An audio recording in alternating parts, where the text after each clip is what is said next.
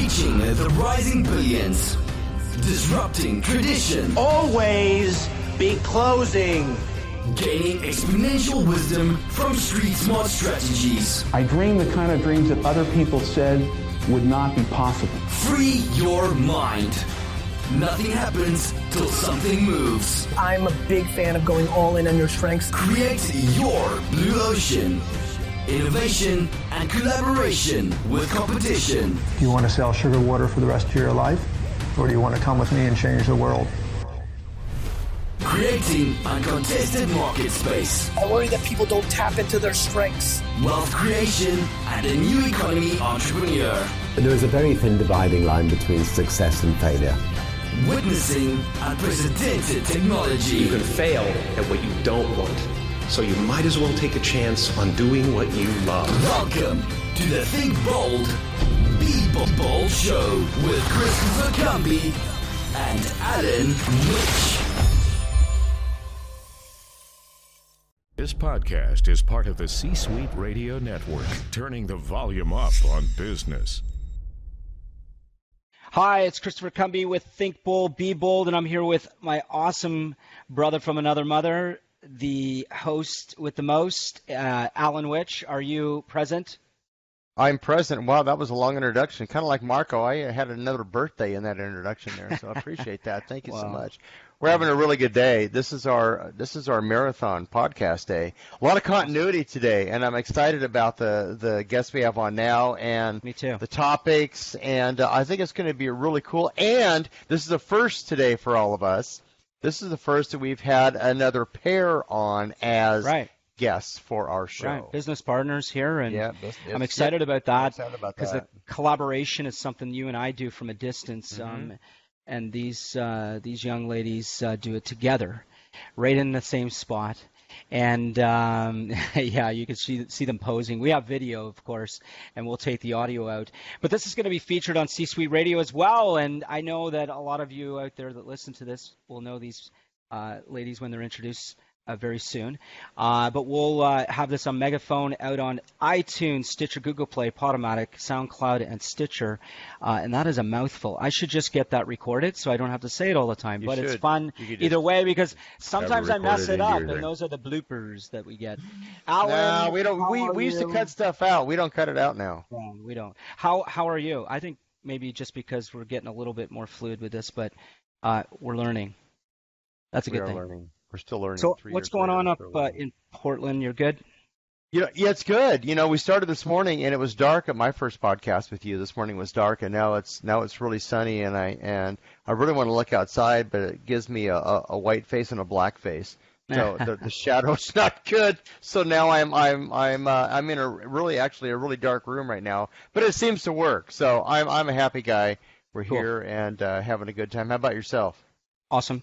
Let's bring in our guests because this is an exciting subject, and I got to get to know these people and listened, quite intently, even though they might not have noticed that. But I pay attention to things, and when things come up that I know inevitably is going to affect business if they don't get it right, they figured some stuff out, and it's really cool. And I want to talk to these people and find out. But Alan, bring them on the show. Let's do this. I'm going to bring them on, but we got to give a little shout out to Tallgrass and to C-Suite and Jeffrey Hazlett, because that seems to be some of the bond here and the connection between those. And I want to make sure that we do that. So there's a little pitch to our buddies. And we want to make sure that we do include them. Of course, like you said, we're on C-Suite and SoundCloud and on Megaphone. And Megaphone is going to be really cool because it gives lots of analytics for everybody, and excited about that. But we have on today the Rose Group International. Actually, I added the word the. They don't have the on there, but it's kind of like the Facebook or the Google. Right. So, I'm that guy. I apologize right up front that to be the case. But blending psychology and technology and business together, two different perspectives, two different environments, two different backgrounds, coming together for a common goal in a business environment. And a lot of times, people shy from that. But when you can collaborate and bring the genius from both backgrounds into an environment where you're helping a company, a scale, whether it's small, medium, or large. I think there's some great synergy in that, and we're going to hear from these two ladies today. So without further ado, Dr. Rachel Headley, and we're going to bring in Meg Mankey, both founders of the Roche Group International. Ladies, welcome to Think Bold, Be Bold. Thanks for having us. Yeah, awesome. Let's do it. Let's do it. I like it. We're trying to equal your enthusiasm. We're ready. Okay. Well, let's go. Let's do this. So tell us. I always find it fascinating, especially when people bring different sides of things. Because Alan and I have done the same thing, but we're also doing it, far away. But working together and how that all kind of happened. But let's start with some backgrounds because I think they're impressive and really cool. How you're brought that together and now doing what you guys do. So whoever wants to go first, just jump right in. Tell me a little bit about. You can just go. Yeah, just go. All right, we'll just do it. Go. We'll just do it. Yeah. Well, have 3 degrees in geography and This is Rachel. This is Meg Rachel. Is not that kind of smart. Sorry, this is Rachel. That's right. 3 degrees in geography, and my PhD is from Penn State. And the kind of geography I was doing was all related to satellite science and how we take all the satellite data that's being collected all around the Earth and figure out what's actually happening on the surface of the Earth. And that's pretty cool work. I did that for about 10 years, and then I jumped over into this engineering side of the house and became the operational science officer and worked with about 150 engineers, and they were incredible and ass-kicking. Best team in the world that's doing that kind of work. And in that world, I got to kind of experience leadership in a more pure form, perhaps, because I actually couldn't do the technical job of the people I was working with. And so I had to actually separate myself from solving problems that I didn't have any business trying to solve and actually trying to protect them and support them in what they were supposed to do. And that's where I kind of got really interested in different leadership styles because I saw other teams failing and our team was really succeeding and in the same building, and why was that happening, and change and how we were dealing with a huge amount of change. And that seemed to actually make us a better team, and other people weren't dealing with change and they were sort of languishing. So we all think that change sucks, but turns out change is actually a thing that can create the highest performing teams that I've ever worked on. And so That's how I got to here. Perfect. Nice journey. You didn't by track with your technology track me at all, did you? In the past, we cannot say. You cannot say. I would have to kill you. I would have to kill you if I told you. You're not the first person that said that, so that's why I'm asking. Okay. Anyway, segue. We won't tell, Alan. We won't tell. Right. Hey, Meg. Yeah. How about you? How are you doing today? Yeah. I'm great. So I grew up on a ranch out in western South Dakota, and yes, when you grow up on a ranch in western South Dakota, you have to say it that way. South Dakota. So I love it. Then I decided that kind of work was really way too hard, so I went to college, got a couple of degrees, and all of my working background has been mostly in some sort of people management or human resources, org development. We don't training. manage people. We lead people. Yeah, this is a misnomer that we're trying to solve for people. I like that, though. We'll get into that. Yeah. So anyway, I have a knack, I would say, for identifying different preferences and types of human beings and helping them understand how to work together and make sure ideas are copacetic. Awesome. I like that. So together, and I see culture. I want to talk about that because you guys are good at it because you brought some perspective, leadership, human resources, people. Like it's just people, right? And looking at culture is about people. So I love the subject, and I always like to get great perspective because you guys solve some of these things for organizations. And, I work on the sales side of things, but I always identify sort of how the culture is from their sales on the front end sometimes, just how that operates. But, I also know that there's a lot of employees that are disengaged in a lot of industries and a lot of things, and that's, I believe, what you address and how you bring that together. Let's talk about culture and what that means. so that a lot of people that listen to our show are dealing with, their own businesses and how they get people to be just as excited about their business as they are, right? And that's not always the case. But how does that work? Like, from what you guys can identify, both having a different knack at the people that make things happen in business. Yeah, so the fun thing about what we do is we love the people and we also love the work, and so we actually help people make sure things get done too. So, we're all about empathy and supporting people and understanding where they're coming from and building a culture that everyone can thrive in. But we're also all about accountability and making sure the shit I love gets that. done. Sure. But what really in the core of it, and Meg, the accountability is Meg's wheelhouse, so I'll let her talk about that. But to start though, the culture in your business is established whether you want it to be or not. So right. Whether it's by accident or intent. So what we want to do is help people create the culture that they want to see, and we do it by very practical methods. Everyone that reads our book is like, wow, it's so practical. You can actually go and do the thing. So we have theory is all the background, right? We totally nerd out on leadership theory and organizational dynamics. But what's the book? Let's throw out the book name. Sure. IX Leadership, awesome. Create high five cultures and guide transformation. And where can they find it? It's on Amazon. There you go. Search on Headley and Mankey on Amazon. It'll come up. Perfect. I promise. Perfect. Okay. And we'll make sure the link's there for all the audience. And I just want to throw out to the audience right now, this is a perfect time, especially when you're listening in, for some of the golden nuggets that get thrown around, because there can be an idea that sparks, and certainly we'll make sure that they know how to get a hold of you, Meg and Rachel, throughout the show as well. But let's go back to where we were. Just wanted to interrupt there because the book is. The book's important because it does lay it out nicely for people. So there you go. That's a good start, right? Yeah, it's a good start to read the book. Yeah, let's start there. So in the book, the very first thing, one of the things that we've created, so we created some IP around teaming. So the two things we see in business that people have major challenges with that create success or failure in your business is working in a team and how we do that, and dealing with chaos, right? Because change is really about people feeling chaotic, and that makes people nuts. Or some people, like all four of us on this show, we kind of love it, right? We call it freedom, but people that like order and stability call it chaos. So we really have created a lot of IP around identifying who in your company operates in different ways and with different approaches.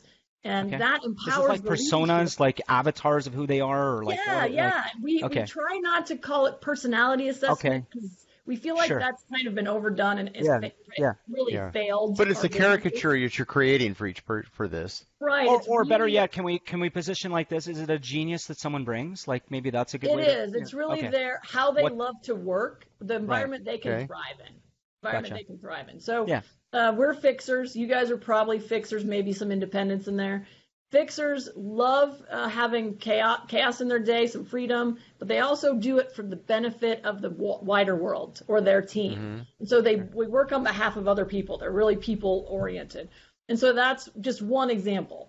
I'll turn over to Meg here. She's got her brain's always cranking around on some of these. I thought you were saying she had jazz hands. We're recording this, so we just got that, and we're going to take a snapshot, and that'll be and that'll be what we're going to do. Please use that as the snapshot for the cover. I love it. All right, so Meg, it sounded like accountability. Let's talk about that, because what does that really mean? I hear it all the time. Obviously, I want to be accountable for what I do, but let's get to the brass tacks of how do you make people, or better yet, how do they make themselves accountable to things? Well, the real challenge is to give them something that they care about enough that they want to be accountable for it. And so, chances are that's not making sure that the general ledger is up to date. It's not making sure that whatever things have to happen in IT, I don't even know the words, some binary code, something has to match.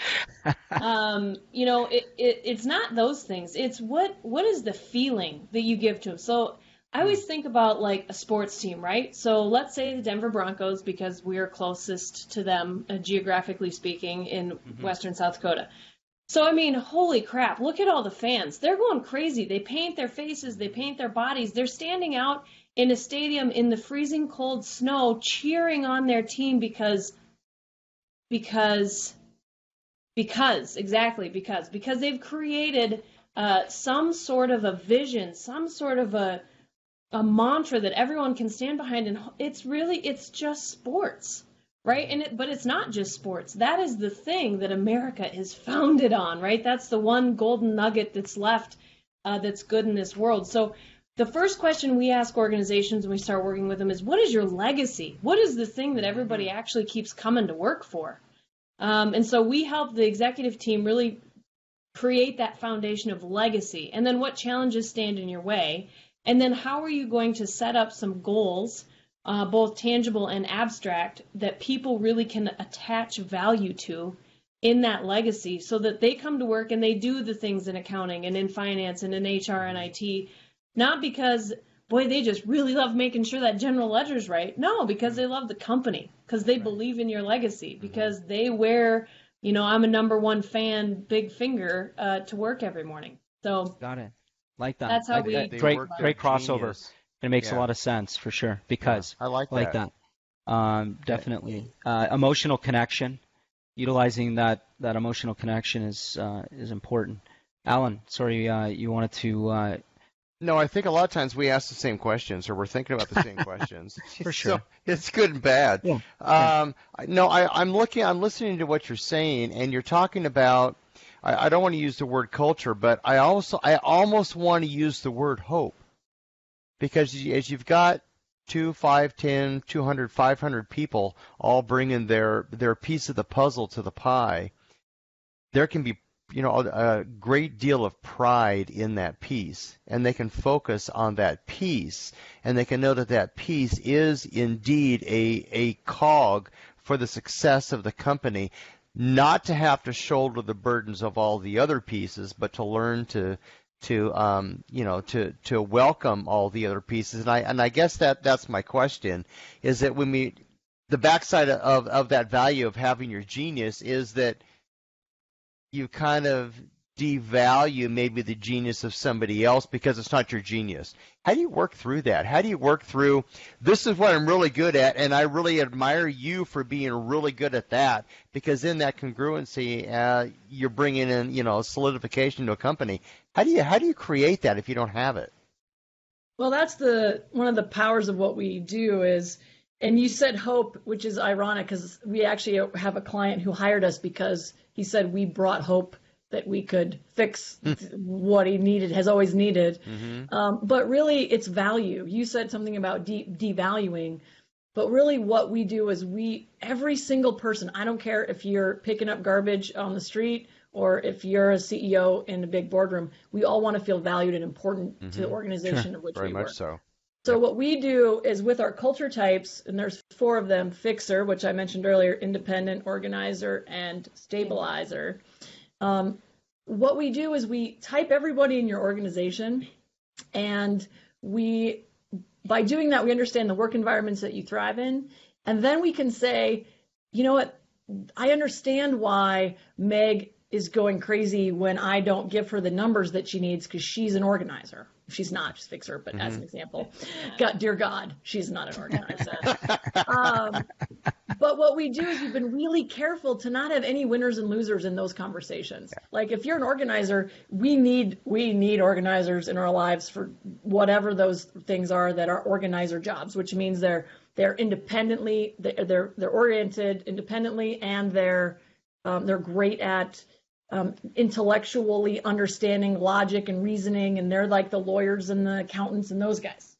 And we need those people, and we need all of those 4 types that we have. And we all in fact, one of the things we're doing is we're culture type matching jobs to individuals. So then, like that. Then we know, if Christopher is independently minded, dear God, don't give him a stabilizer job. He will go insane. Dear God, don't do it. He could do not do that. He could I'll do tell it. You, really, don't do that. I will be screaming. Yeah, you'll throw yourself off the building, right? And so, yes. So you could do it, and in fact, we do those jobs every day. Sure. We do a stabilizer job, which is pay our bills or work with our accountant, or for sure. Whatever. But they're subordinate. But we're not that great at it, and it's the last damn thing we want to do. And so, it is the last thing that I do. Last thing, like 4:30 on Friday. But for stabilizers, chaos makes them crazy. They can't do what we do. And so they would hate that job. They would hate the things that we do. It would make them crazy. And they might not even know why. And that's what we do, is we help people understand why they like the things they like at work, why your coworker likes the things they like at work, and how do you create an environment to let everyone thrive in a way that suits everyone and respects everybody at the same time and gives them that excitement. I love it, and I'm gonna, put you guys on the hot seat for a second. So, an organization, what can they expect to? They have a challenge that you guys can tell me what it is. Let's just, use your knowledge, because I don't want to throw something out that is not specific or relevant, but something where, what can they expect when they, start working with you guys? Like what to, can you walk us through almost like not necessarily, by name, a case study, but what would be the process of working through that, and starting to do work with you guys? Assuming they've read the book and they know what you guys do, so let's just put it that way. It's not just cold, but this is someone that you guys work with and what you've done. Yeah, so organizations usually come to us, people don't come to us and say, oh gosh, we have a culture issue. I can't really quite get my culture under control. No, they say, yeah, we put in this new project management software and nobody will use it. Or we're trying to get our HRIS up and, I can't even get the data dump to come out of an Excel file into the new system. Or holy crap, we have so much turnover in this one department, and I don't even know why, except for I think it might be Deb. She's the boss, and she's kind of a pain in the ass, but I don't really know what's going on. So these are the kinds of issues that come up.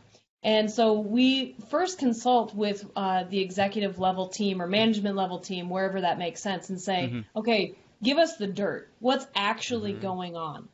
Tell me what's really the problem. And then we help them kind of curate what the curriculum is going to be for training, whether it's frontline supervisors or mid-level management or executive teams. And typically, what we've seen in the past is no matter where one of our clients starts, they end up training everyone in the organization because they want everyone to be on the same page, and that makes good sense.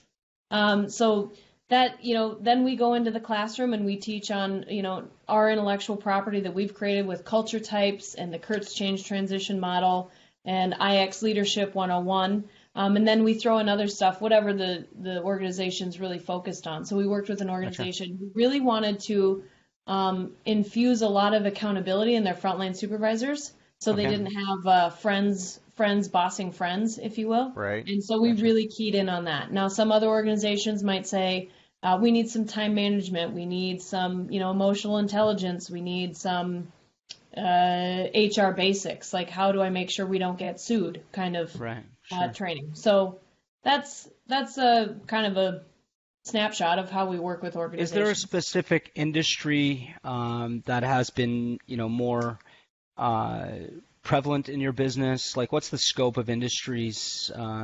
Just again, there's people listening into the show and saying, well, I'm in that industry and this is what I'm now relating, right? And I want to solve my problem, so they might want to come to you. What do you guys find is sort of where you're focused or what has happened? Yeah.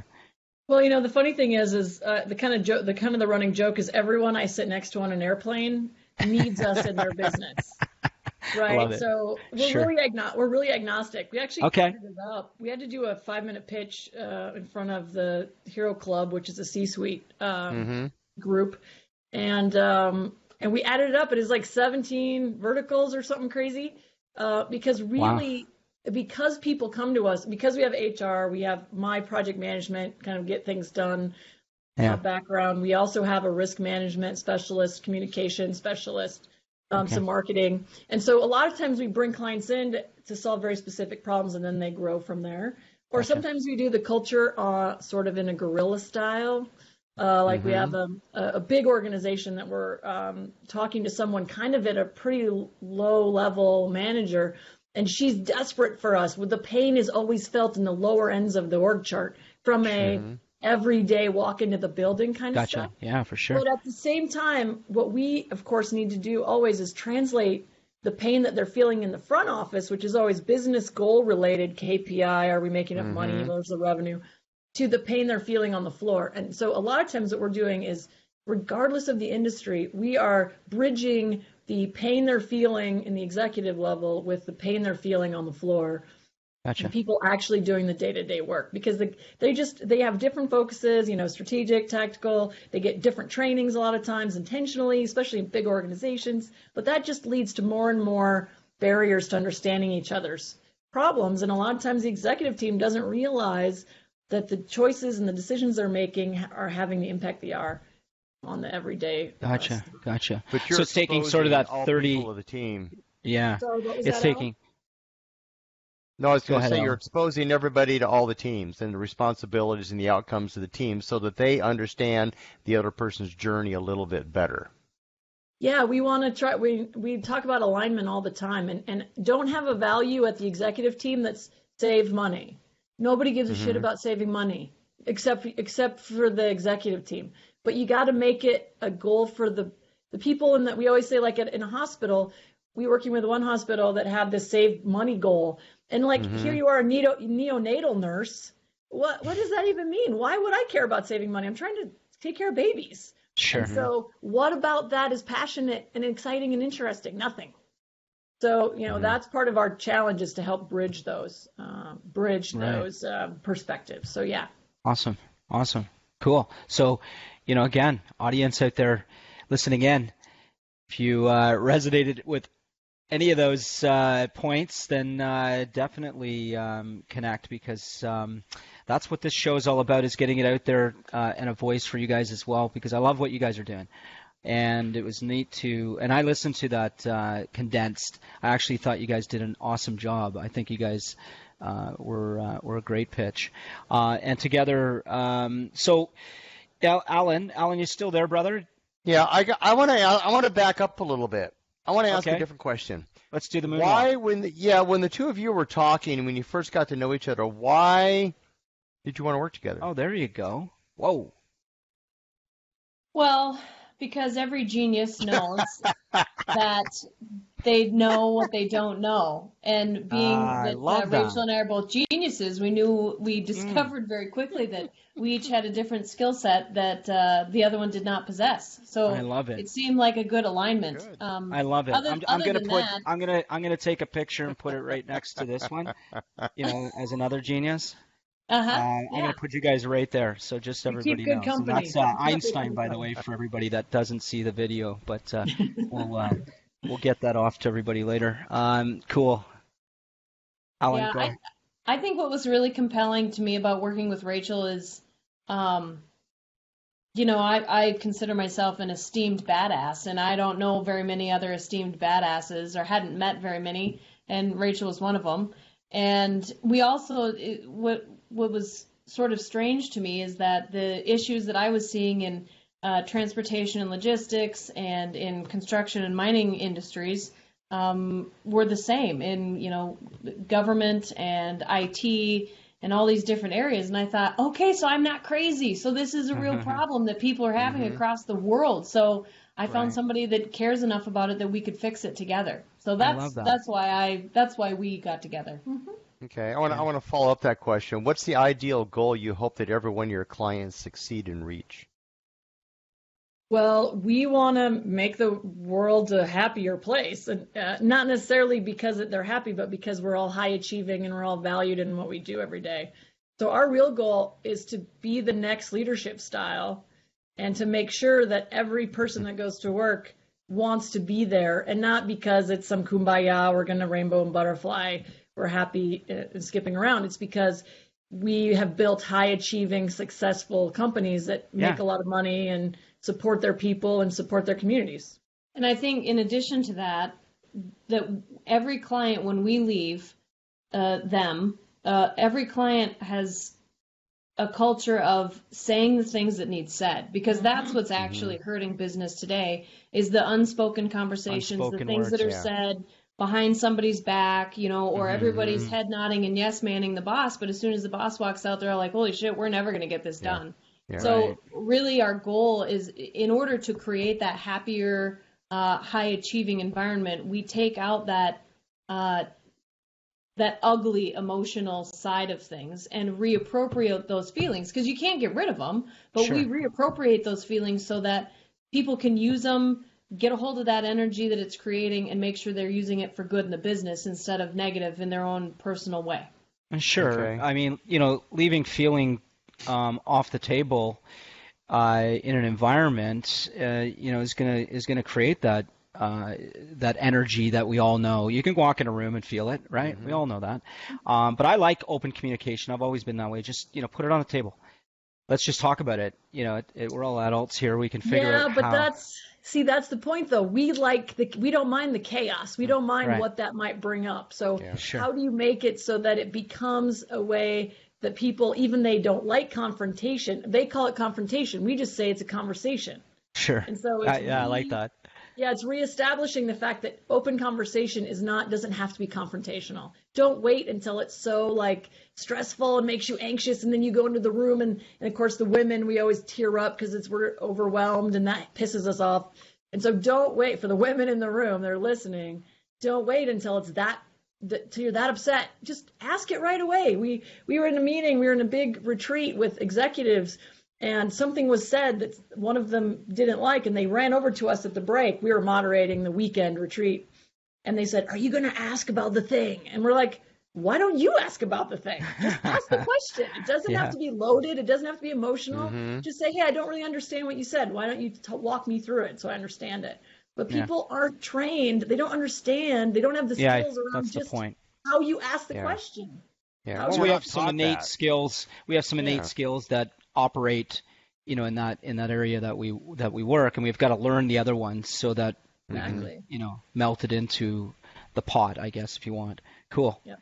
Yeah, I got something else that Chris and I deal a lot with a lot of we don't deal with it, our clients deal with it, is a high level of turnover based on age demographics of employees. We all know there's a lot of outsourcing, right, for companies these days. And there's also a lot of bringing in, you know, the younger crowd because they're more up on technology, maybe they're more up on whatever they're up on. But along with that comes a short-term position. You know, I want to work here for a while, then I want to move. How does a corporation, once they've created that continuity amongst their, amongst their team, how do they deal with attrition? How do you build that into your business plan and your working model so that the company doesn't shortchange itself when that transition time or when those transition times come? Well, one thing that we offer our clients is that they can, we help them stand up an onboarding process that has the same ideals that go along with what training has been applied at other levels in the organization, so that when those employees come on board, the new hires come on board, they have that same set of values from the get-go. So that's one thing that helps. That doesn't fix the whole world, but that helps. And then it's really those leaders' jobs. If we're doing our job right as a consultant, then that culture within the organization sticks, because that's all anybody ever talks about is, you know, whether it's something about safety, whether it's something about, providing value to your clients, it doesn't matter what it is. Maybe it's just that everybody has a smile on when they walk through the door. Whatever that is, it has to be pervasive, it has to be thick, it has to be everywhere within the organization. And if we do our job correctly and the company follows through with that, they will have that culture. Then they won't have to worry as much about that attrition for those folks. I think another thing that organizations have to pay attention to is, we've designed the business world so that for the loyalist generation, gosh, we got those guys and they're going to work at Ford Motor Company for their whole career, and they're going to retire there and live out their pension with Betty, and, you know, John and Betty are going to live a great, happy life once they retire. But that just doesn't exist anymore. That's not a preference. And so perhaps it's something where the business world needs to start looking at, how do we maybe design these jobs so it's easier to transition between people? Because on average, someone who's in one of these more recent generations, millennials, and even Gen Xers, they're looking at 7 jobs in 10 years. Right. That's just how it is. As a standard norm. So instead of fighting it, let's figure out how we can modify, the way business is done so it actually suits. Because the talent is amazing. These people can work faster, harder, better, smarter than some of their predecessors. And so I just get really sick of oh God, they just don't want to work, or they're jumping ship all the time. No, they want to work, but their own way. Yeah. Sure. Because and they don't want to stay. Some of them don't want to stay. Yeah, I don't care how much money you have and what you're going to offer. I only want to be with you 2 years. Yep. Use me for 2 years or don't. And I think, though, that we take a step back from all that, and a lot of the reason that people are jumping ship is because they don't feel valued. It comes back to that valued thing. If all I hear when I come into your office is, you don't work the way we expect, you have to be here 9 to 5, we don't give a shit about what you want to do or how you want to work, that's why they jump ship. You talk to the Googles, the Amazons, all those places that people think are sexy to work, the millennials, they're staying there. They're not jumping ship every 6 months.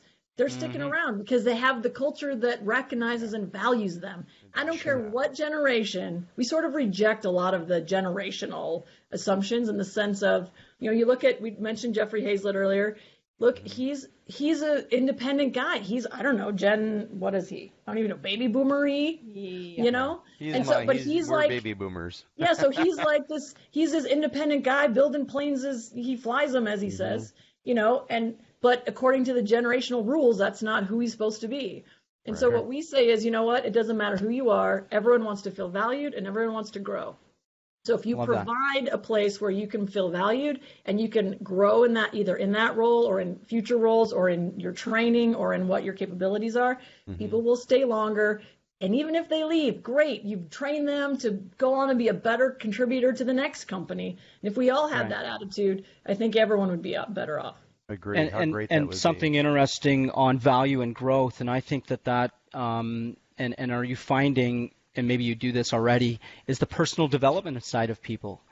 Good books, libraries, things, then resources that they can connect with. Obviously, we've met at a Hero Club, and the connections and the events and things like that are so important because it's good being around people that, maybe have these idealisms that you're first exposed to or share in the same ones. And, I find that every time I come back from an event, why it's so important to go to these things is that you can come back and you'll see definitely growth because you personally took the time out to, understand what that means to you, and obviously connections with other people and how you can service are important as well. But I always find personal development lacks in a lot of organizations. I've been fortunate enough to be part of the ones that helped me grow as a salesperson.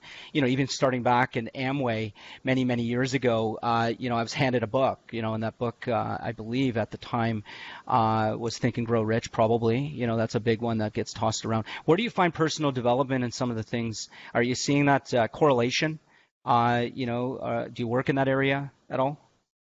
Yeah, there's, we deal with personal development, professional development, blends over, but I shouldn't talk over Meg. Sorry. What? Oh, no. Okay. I was getting oh, hey, look, sorry. Oh, well, because I'm an HR nerd. Yeah, I know. You're excited. That's right. You should have. Yeah. Personal development, yay! So one thing that Rachel and I talk a lot about is that, individual leadership development is great and it served us really well for many years. But what happened when we focused so much on individual leadership development is we kind of forgot how to lead teams. And so all of our work that we've done is about helping that individual develop. But within a team? It's focused on how they develop their team. I got it. How they're developing. Yeah. Makes sense. Yeah. And so it's absolutely critical because, like Rachel said earlier, what whatever the thing. God, science is so stupid to me. I don't even understand it.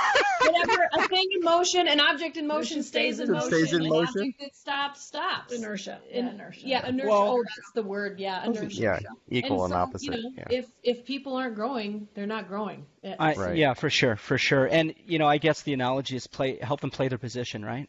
And or they're mismatched, right? If you think of it as a sports analogy, if you had someone who's a linebacker who likes the flexibility of reading the play and moving around and deciding where he needs to be, and then you put him in a lineman position where he's supposed to be at a certain place every single time, he's not going to thrive there. Well, A, he's probably too small, but B, he's, that's not the way he likes to work. If you take a lineman and put him in the linebacker position, that's not where his zone of genius is. So put him where they are, a lot of times we self-select. We do this and you do that because you love all of the crazy shit that we get to do.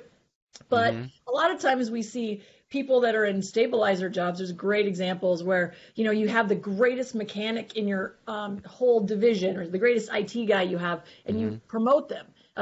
Actually, a better example for you, Christopher, is sales. We had a story of a guy who was the best salesman this woman ever had, and they decided to incorporate, and they got a big investor, and so they got this big team, so they promoted him to the vice president of sales, right? Which turned out to be a stabilizer job, even though he was an independent guy.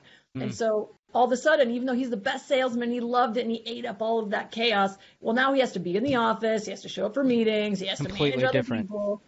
And he hated it. He started getting less and less great at sales because he was mismatched his role. So sometimes it's not help people be the best at what they're doing. Sure. Sometimes it's finding the right role that's actually going to suit who they are. Yeah, I love that. So when you build this, after your evaluation, you have this big corporate matrix basically that you've built. And it's got where everybody sits. And you've got their hot zone. You've got what they're really good at. My imagination, it looks like a chess game to me. You can actually take this person, if they're really in the wrong position, and move them over here. Right? Yep. I think your company is going to be better suited if these 5 people move around and change jobs to actually thrive in what they do. How is that, if you do that, how is that received by the corporation? Do they say, great, thanks, or, oh, shit, we made a mistake, and please don't bring that up because we look bad? Right. Yeah. So I was just thinking about this. Funny you bring it up. We make some sort of maybe off-the-wall, what would be considered off-the-wall recommendations to say, well, hey, maybe Jane actually would be better in the sales department instead of in HR because she's always trying to create some really amazing event for everybody, and she's really worried about what people think of the company and all this stuff. Great for HR, but maybe not practically applicable. So we've made suggestions like that, and it was met with some okay, that's great, thanks, or well, we can't just move people around, or well, we don't have a role for Jane over there yet. So I guess our challenge to the business world is why have we ascribed to these?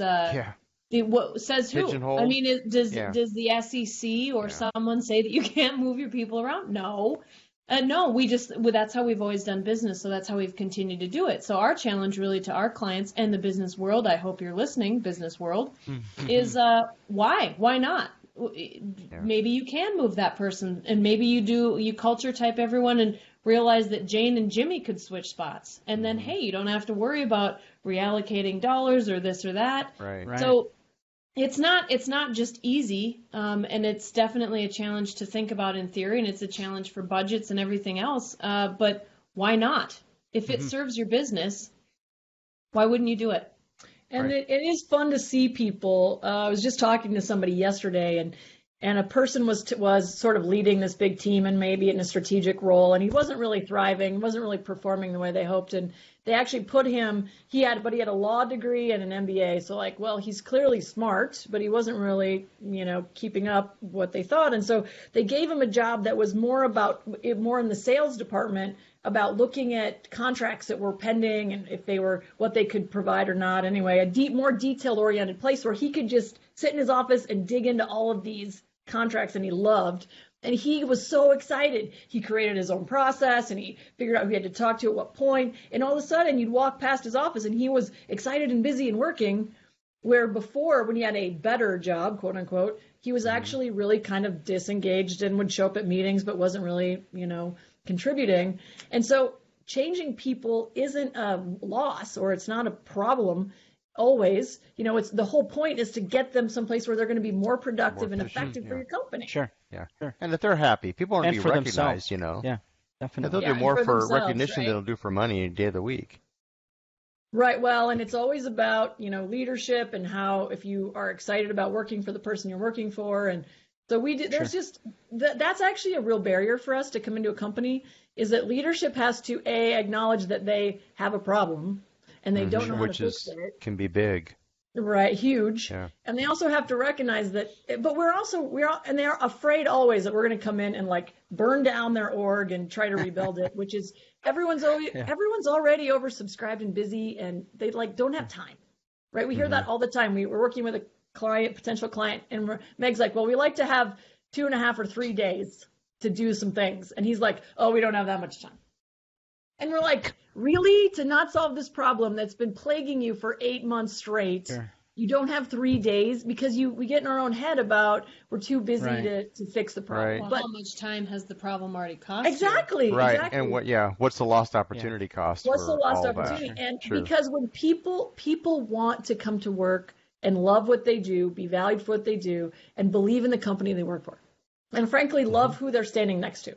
And so it's shocking how fast and easy changes are. Listen, if we're talking to the business world, changing your people, what they do is so easy and fast if you do it well. Like from one day to the next, we see complete turnarounds in productivity and excitement and enthusiasm. And that sticks. It's not just, we're not one of those jazz hands people that runs in and gets you all excited and then we run away. Right? I see it this way. I see this, another way as well, for the audience looking in, and, maybe potentially people thinking about their business is, the way I see it is when you bring people in like yourselves, employees actually look at it as an investment to make life better, and that, you're paying attention to things that they want solved. Right. So it works in that favor because they embrace, it sounds, with change, because they're going to get more efficient. They're going to like what they do. They finally got stuff off their chest where they can, be honest, and then things start to roll. It just makes sense to me that if you fix those efficiencies and processes. I'm Canadian. Which one? Canadian. Process. Sorry. Process. You fix the process, then people stop bitching about stuff, right? Right. Because if you give them something to bitch about, they're going to bitch about it. They're going to bitch about it. But if you take the bitching away, they might find something else. But I think if they're happy enough and they get to see that, hey, they're paying attention, I think that's a huge way to look at it.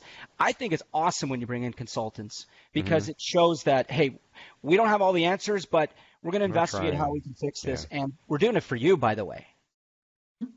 Yeah, so, and it shows value for your people. For sure. And if you bring in the right people, the right consultants, we can be flexible. We can say, you know what, we know that you don't want to burn down your org structure right now. Sure. Because that's a huge change for people. So what's the incremental changes we can start solving this root cause problem without a lot of disruption? Yeah. So it's not like we come in and just are big disruptors, because a lot of companies aren't that way. I mean, think of like big long-term companies that they're really trying to just compete in the marketplace with young upstarts, right? They don't want burning down of things. They want to keep going. You guys are like investigating reporters.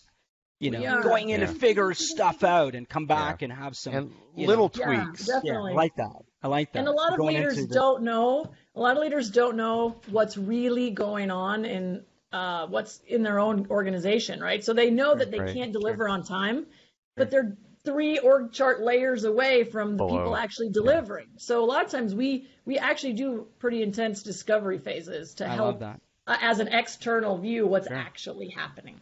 Yeah, recon. It's great. This show goes so fast. You guys have been wonderful and so many really cool things. And we're always idea guys, so we're going to think of ways that maybe we can do a FaceTime live and actually get work through something like a targeted audience that would benefit from something that they can learn and implement. and just check it out. Just give them some cool things. So if you're up for that, we'll have some fun doing that kind of stuff. Alan, you want to bring him in for a landing? Yeah, but I want to ask one question before we do that. Of course. How can we help you? Oh, Alan's been throwing this. I've been throwing that out today. It just seems to be right. And how can we help you? Yeah. Well, besides being awesome and just keeping awesome, you guys are amazing. You do you, and that's going to help the world. But no, our goal is to be the next leadership style globally. That's going to change the way business is done. So whatever creative and innovative ways you can help us achieve that is fantastically valuable for us. We are super connectors. Okay. We will make that happen. Very much so. No problem. Yeah, the book. You can unapologetically promote the book to no end, because that's our real. Sure. If you have clients you want to throw at us, that's awesome. That book, though, is the way we're really going to make an impact and change the world. Education piece. Awesome. And so that's really the important part for our objective in changing the way business is done.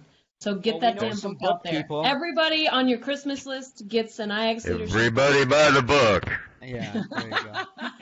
You guys have been wonderful. Thank you so much to the audience. Thanks for listening in. And, of course, this will be, and I'll throw it out there again, featured on C-Suite Radio. There you go. Hey, the connection here. Alan, always a pleasure. Megan, likewise, Rachel, thank you. You guys have been great. Thanks for giving us your time today. We appreciate that. Thanks a million, guys. Yep. And it wouldn't be a show without me saying, do something nice for someone today.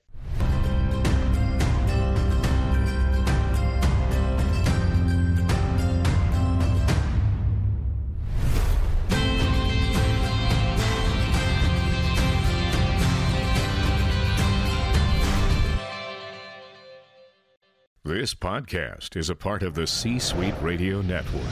For more top business podcasts, visit c-suiteradio.com.